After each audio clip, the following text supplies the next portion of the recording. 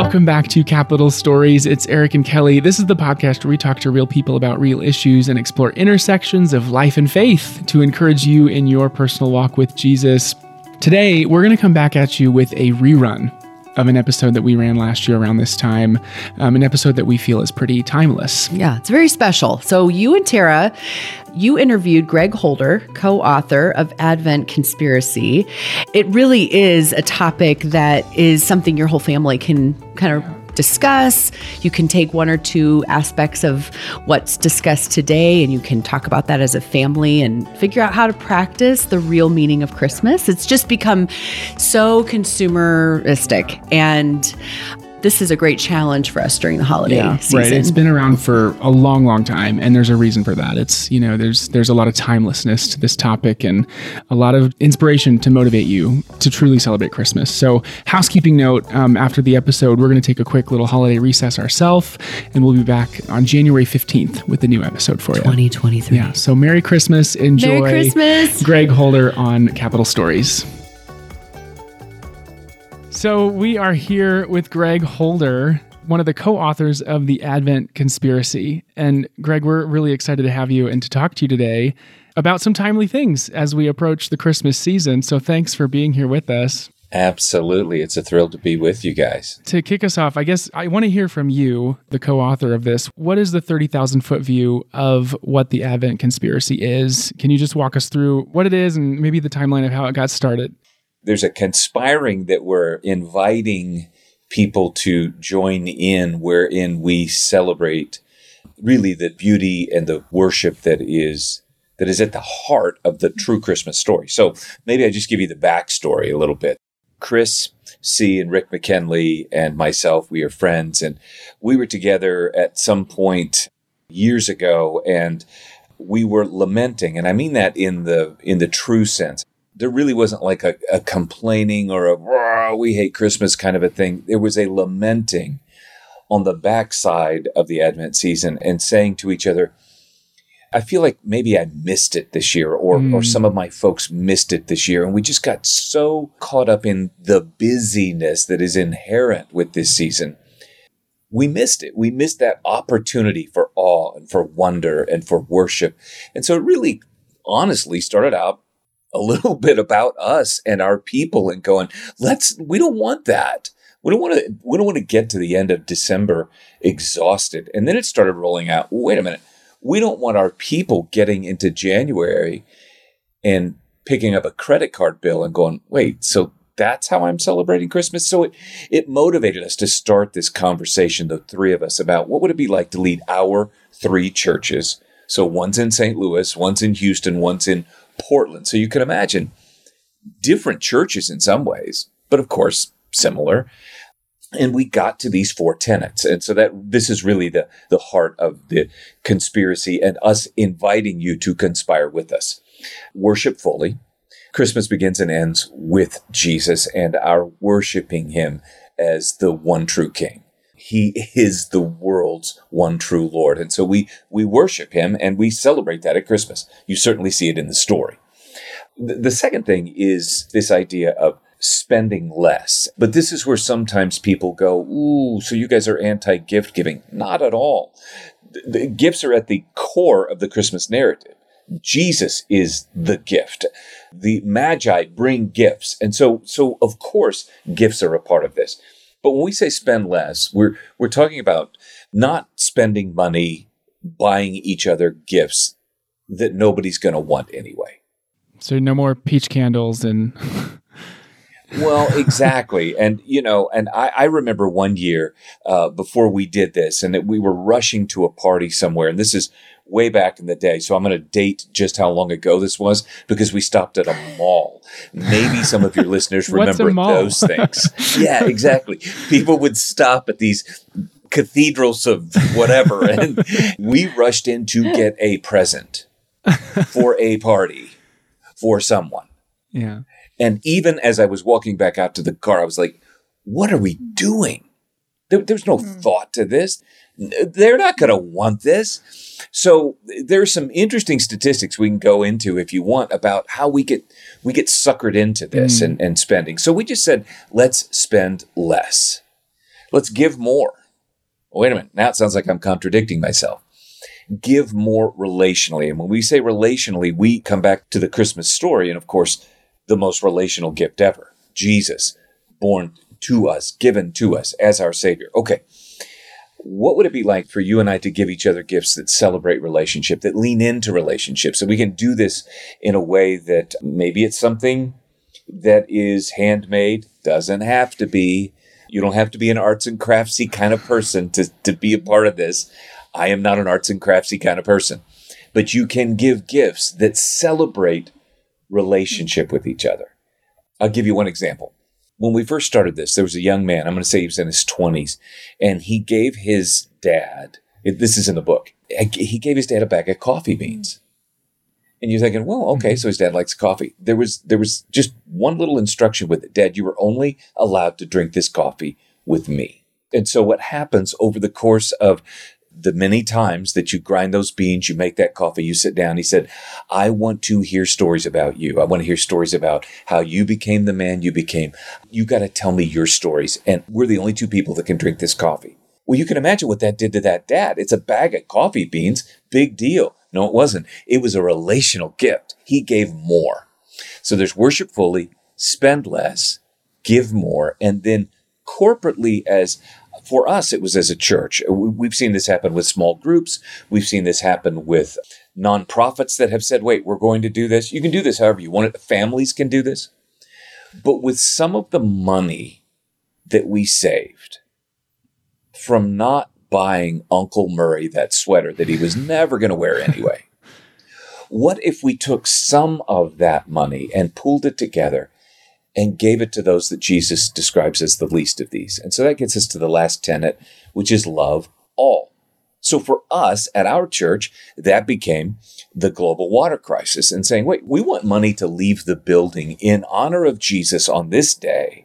And we want it to go to those that are the least of these. And so for us as our church, it just became a month-long thing where people would save their money, they would gather their money, and then at Christmas we would take this offering, and then that would all leave the building. We made sure that offering, it still does. It leaves the building. And so it's worship fully, spend less, give more, love all. Those are the tenets. And it started low these many years ago now, and it's caught on around the world. I would say that's your 30,000-foot view of it, and then we can jump into details as you want. That's very helpful to kind of give the picture of this. I'm curious to hear a little bit more of your thoughts on the spend less piece, because I think that maybe this is arguable, but in my mind, that's one of the perhaps most countercultural ideas of the season, maybe here in America specifically, but absolutely. To talk about that a bit, like, do you receive like criticism of, well, you're just being a Scrooge, you're not, Yeah. I don't know. Well, you can. Certainly. I'll give you a funny story. When this first launched, and it really caught on around the country, we dropped a video that we produced. And all of this stuff, by the way, for churches, it's all open sourced, open-handed stuff. If any church wants to participate in this, we make the videos, we make the artwork, we make all of these things. It's just free. Yeah. That's helpful to know. We'll throw that in the resources too, by the way. It's adventconspiracy.org. Yeah. We'll make sure that people get their hands on that. Yeah. And so churches, small groups, they will do this. Well, the first video that we produced, it struck a nerve. And so it trended on YouTube in a serious way. And so now we've got CNN, we've got Fox News, we've got all of these guys wanting to interview us and say, so what's going on here? It all kind of happens in that moment. I won't tell you which national news channel it was, but I will say that I'm on this interview and I'm doing all this. They went at me for a minute on, well, we feel like this might be anti-American because you're saying don't spend money and all of this. And this was coming out of a recession. And so it was a really interesting conversation to say, no, I'm really not. In fact, what I would suggest to you is from a fiscal perspective, this is really smart because, and so now I've got some stuff that I will share with you. The National Retail Federation just a couple of weeks ago. So this is like end of October 2021. So this is fresh, right? So this is fresh. So the NRF projects that $859 billion, that was with a B, will be spent this Christmas. Okay. Now those numbers exclude car dealerships and gas stations and restaurants and any number of other stuff that gets spent at Christmas time. So we're talking hundreds of billions of dollars get spent.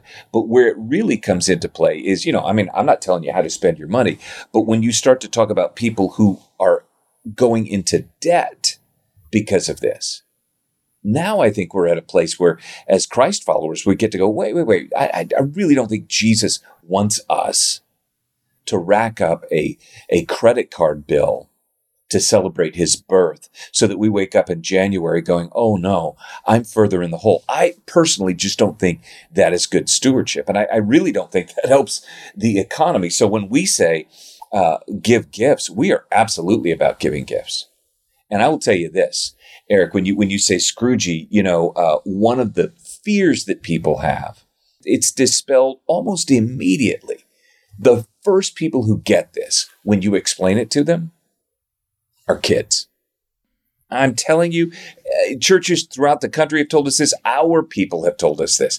When you sit down with them, particularly if you can, now they don't care about what the National Retail Federation says, but what they do care about is, oh, wait, so this is what Christmas is about. Yeah.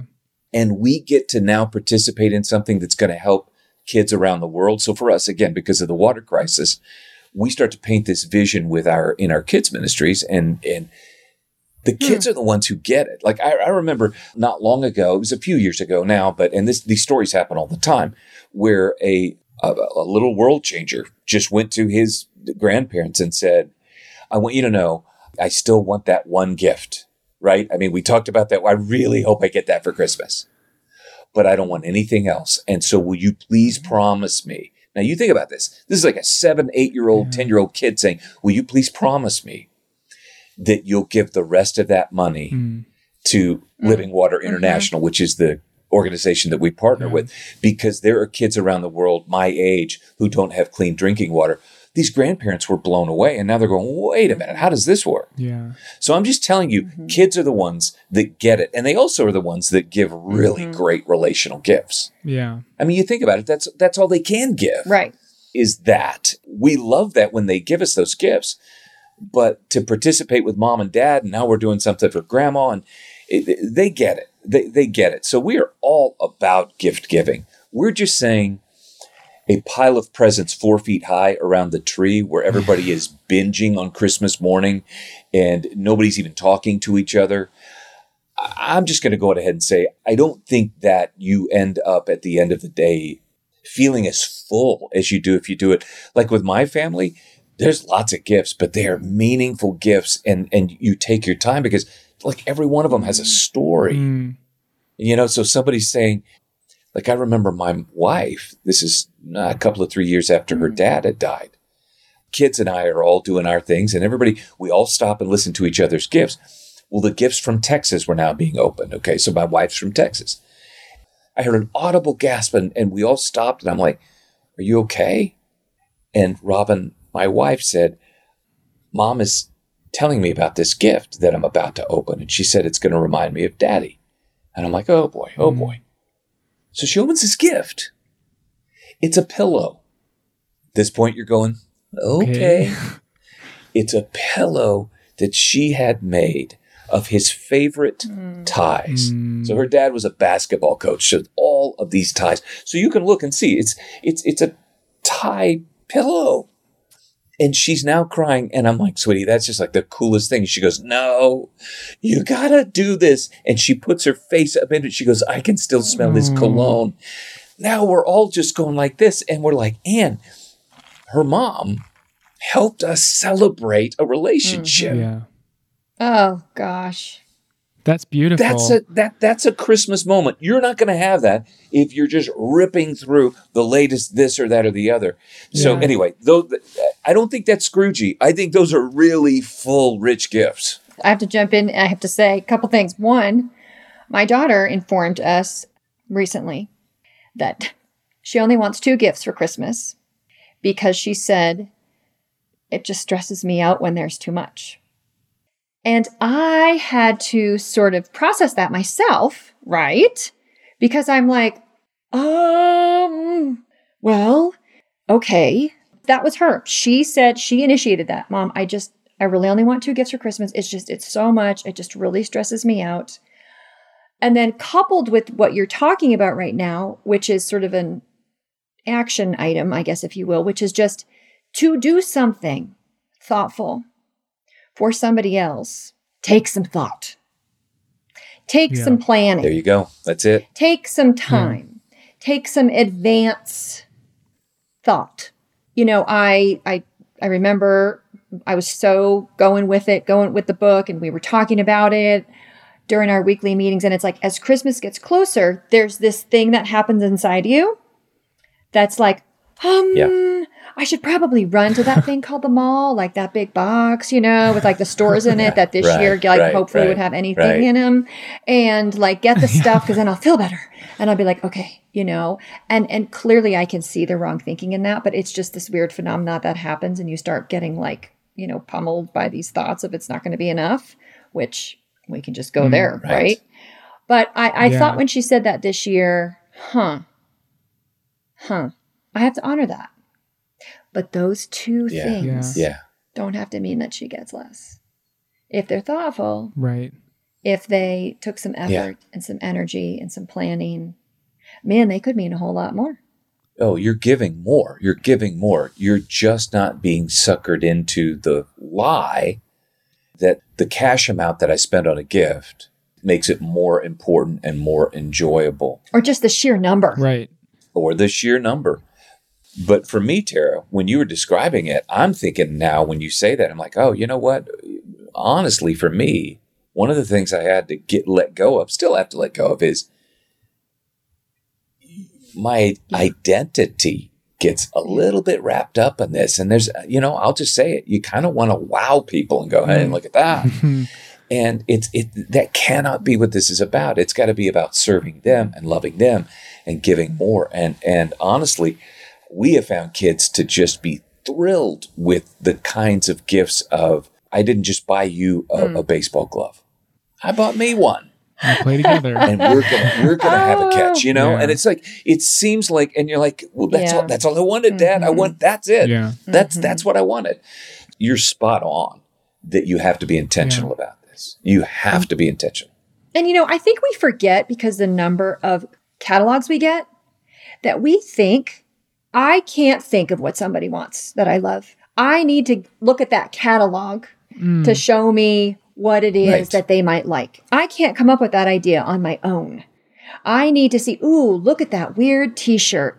Look at that whatever cutting board. You know, that, you know, instead of like, we sort of forget that we have the ability and these incredible minds God gave us, and this incredible heart to love, and this creativity that we're wired with to think and be creative and be a little bit outside the box about what somebody might love. Anyway. Yeah. Well, I hate to say this to you, but you're conspiring when you do that. You have joined the conspiracy of saying we don't have to receive some of these messages and say, oh, so that's what I have to do. Yeah. I was thinking about this in sense of like, well, you're skipping Christmas, but it's actually quite the opposite. It takes more thought and more intentionality behind it, and it makes it that much more powerful. The stacks of presents might have cost more, but it actually cheapens the value of what Christmas is for a family. For me, for so many others, as you begin to enter into this, Christmas actually slows down. That Christmas morning, even with little ones. And I understand 3-year-olds, I get it. I love 3-year-olds. I love the joy that you only see with the toddler. But you will find throughout your days that Christmas morning actually kind of slows down because you want to pay attention to each other's gifts. And you're like, oh, wait, what's the story there? Ooh, wait, what is that? Yeah. And what a gift that is. I promise you, at the end of the day, you're like, wait, we actually are our hearts are full, which takes us right back to worship. Yeah. I mean, there's some courage. You got to have some courage to not conform to the pattern of the world.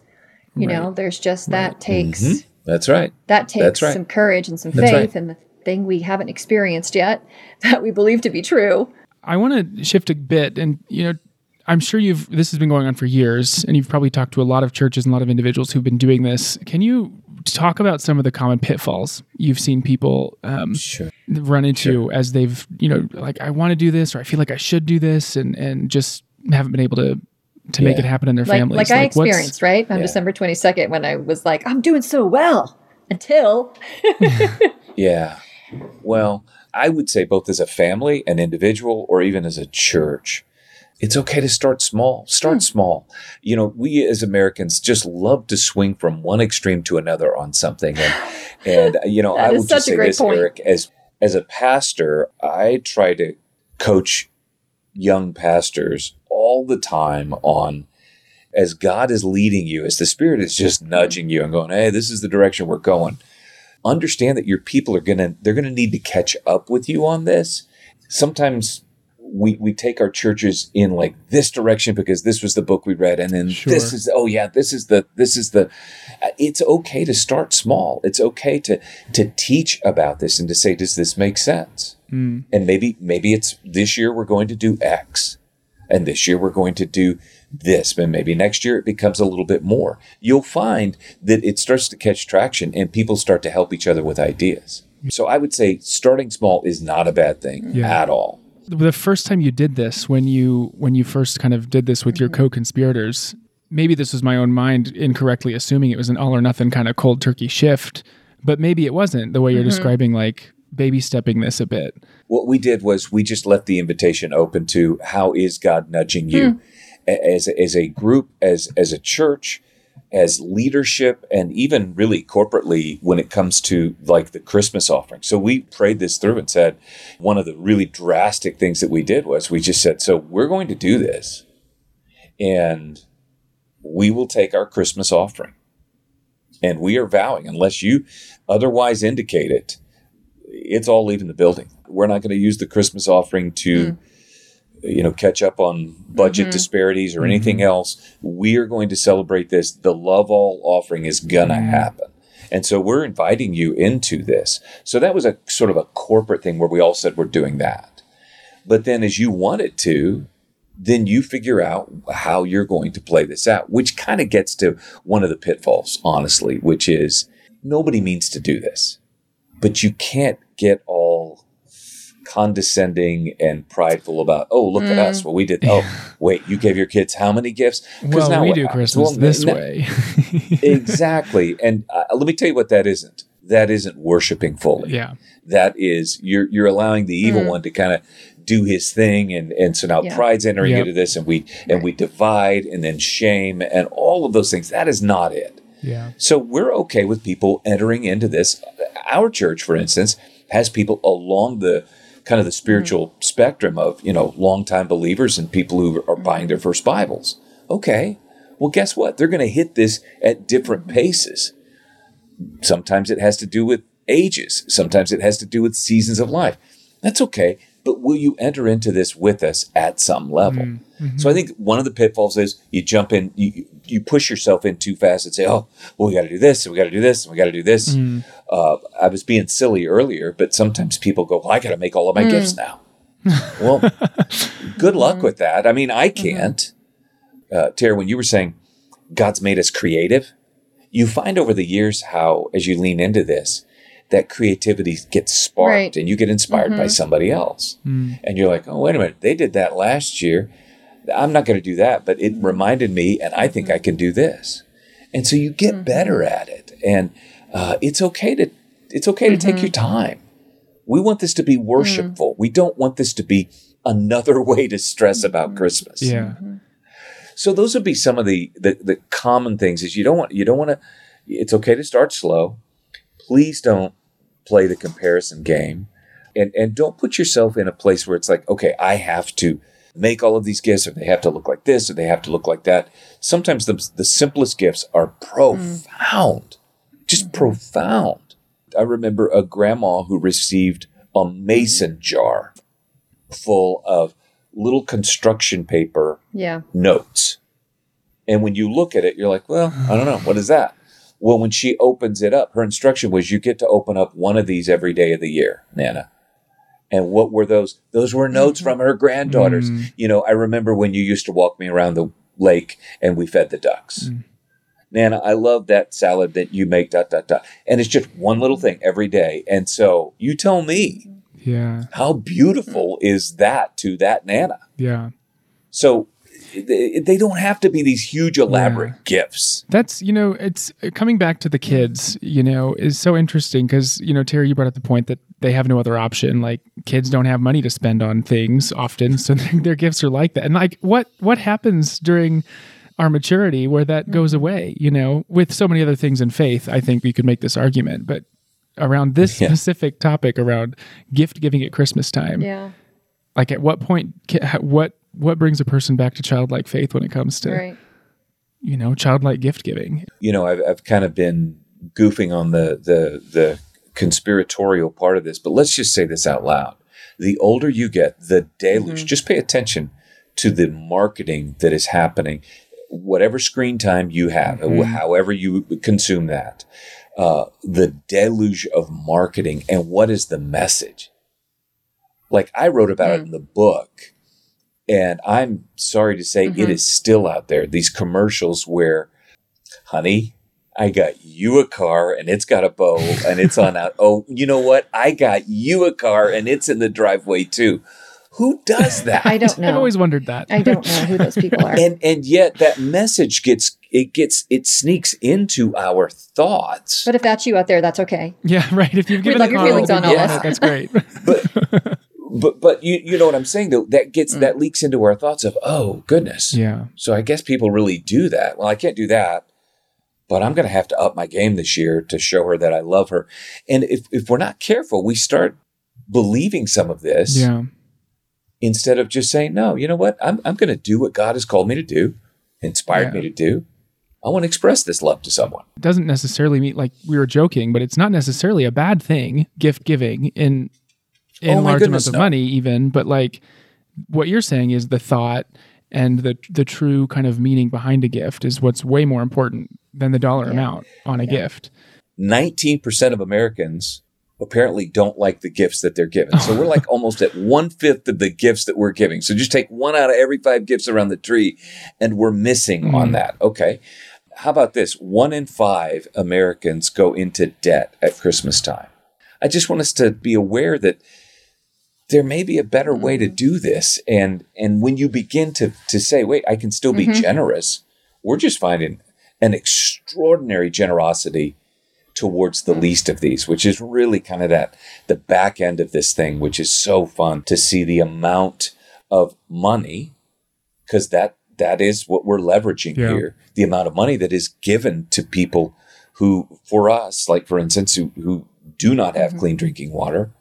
And that just becomes a life-changing, like community-changing gift. Yeah. But the generosity is extraordinary. So we absolutely celebrate generous gifts. When you were talking, Greg, about how, as we get older and, what we're exposed to just in terms of marketing, it's on our TVs, but it's just in our hands all the time on the phone also, Right. and you kind of say to yourself, right. Something comes across your screen because they know everything about you, which is freaky, and I can't even think about that. But it's like, I'm like, that's a different conversation, I isn't don't it? know how you're sending me an ad for something I just talked to somebody about. I mean, it really kind of freaks you out. Yeah. But then all of a that's sudden right. you get an ad and you're like, oh, I could just click. And then I could just click 3 times. And then that's a great point. my gift for that person is done. I don't have to worry about it. Yep. I don't have to worry about the time. I don't have to worry about thinking about it. I don't have to worry about the shipping and all that kind of stuff. Like it just, I think that's the other, there's the conspiracy of all the people that make us want to buy all the crap too, right? And they're like, we're conspiring to get you to do this. It's just constantly on your phone this way that tells you can save a few minutes and take care of that. And I just don't have to worry about it anymore. But what are the gifts you remember? Right? I remember those thoughtful gifts from growing up. Yeah, you just described the converse of this, because in that moment, and I've done it, I mean, we've all done it. But what you just described was, I'm spending more, but I'm essentially giving less, because I didn't think about that at all. It was just a one click. There it was. Okay, good, done. We're not necessarily saying, okay, so you've got to just go around just being this sort of combatant against all of this and just be on edge. And okay, I'm not suggesting that. What I'm actually saying is that when you consciously talk to your family about this and everybody just says, oh, no, let's do this. Watch how you're a little bit more relaxed about it all. It's like these messages bombard you. And there's a little bit of an antidote now to this where you're like, oh, yeah, okay, well, I see that's what some people do, but this is what we're doing. And it's just really cool to have an alternative. And so as a family, maybe to go back to another question you'd asked earlier, Eric, was maybe one of the pitfalls you don't want to get into is you got to talk to people about this. You please don't like throw this on them Christmas morning and go, hey, by the way, no, it's really cool to get the buy-in from the family early on, and people go, oh, okay, so that's what we're doing. Yeah. Which is really sweet. Yeah. In your various circles, to be truly understood in what your motivation is here, you got to communicate it, My sister-in-law and brother-in-law, they came to me last week, and we've talked about this before, and just said, because we're aligned in this thinking, is just, okay, instead of like all the gifts and the gifts for the kids and everything this year, like, because part of my job is serving in our managing the ministries that serve in our local community, and do you know a family, that we could do a project for? And this had come off the heels of us doing a project for an amazing grandma who had adopted her 7 grandchildren. And it was kind of one of those like, could we do this as a whole family for another family? Yeah. As opposed to doing that, we get gifts for those kids. Maybe we have a limit. We each spend $50 or $20 on each other or something like that. Come up with something creative, but like that's what we do for Christmas. And I think it takes a community of people like-minded to say like, we can do this. Because I remember with the Advent Conspiracy, it was like when you get to that December 22nd and it's like, oh my gosh, you have somebody to call and say like, tell me not to push by. tell me not to go to the big box with the stores inside of it. Help me, but when you plan ahead, I think it takes that, or have that creative idea like, oh, we're all going to paint the house for this incredible low-income family, on the 18th, then we know, it kind of keeps that temptation away. I love the community aspect of that. That's it. We do this together. Right. That's exactly right. As we come to the end of our time, I kind of wanted to linger a little bit more on the first tenet. I know the last tenet is the love all, is the kind of outward facing one, but I think it's easy to gloss over and forget the reason is it's a worshipful invitation, that we have this whole conspiracy. And there's freedom in it. Let's just linger on that first tenet. Is there anything else you'd say about bringing it back to worshiping fully as a motivation for this conspiracy? I think there are so many obvious connections that you can make between this, just the beautiful insights that you guys are sharing, and you can just see it sparking with the Christmas story. And so anytime, with our folks that we just can connect those dots, you get these little aha moments. It's like, oh yeah, of course. The incarnation, of course. That's what we're celebrating. Wait, you're telling me giving my presence, not spelled with a T, but with a C. Yeah. My giving my presence is this profound gift to you. Yeah. You're actually, it's incarnational, man. And can we just say post-pandemic, how much we are longing for each other's presence? Yeah. And so, you start to make those connections, and you see that you're entering the story really with him.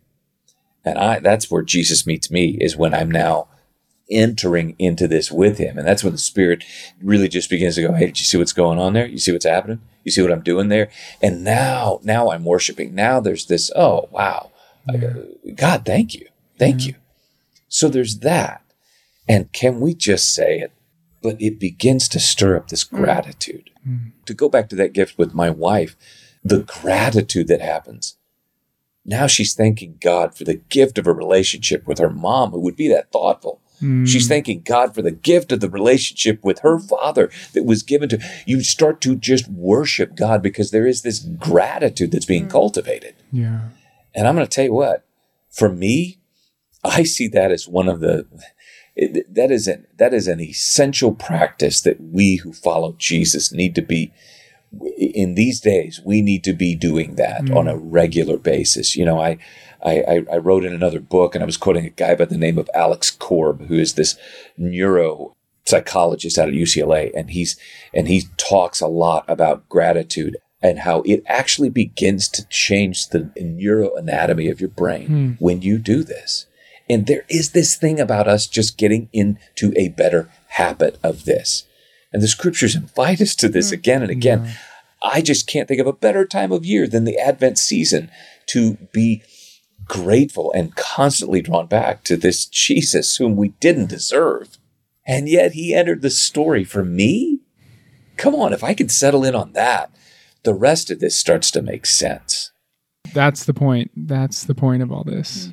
Is there anything else you'd share before we wrap us up? First of all, thank you. And I just love what you guys are doing. And just thanks. Thanks for letting us share some of these stories. Thanks for encouraging folks to consider this. And if there's anything we can do to help, I know you were going to put it in the show notes, but you just let us know. And there are ways to contact us. When you were mentioning that we all need, community, well, I would say it's even beyond our circle of friends. What we're finding is other churches are encouraging other churches. And when you just start to realize, I'm talking to a church from Sao Paulo, Brazil, I think next week, same thing, just going, hey, we are doing the Advent conspiracy. I don't know how you say it in Portuguese, but we're doing it as well. And to just be reminded that the kingdom of God wraps around the planet. Yeah.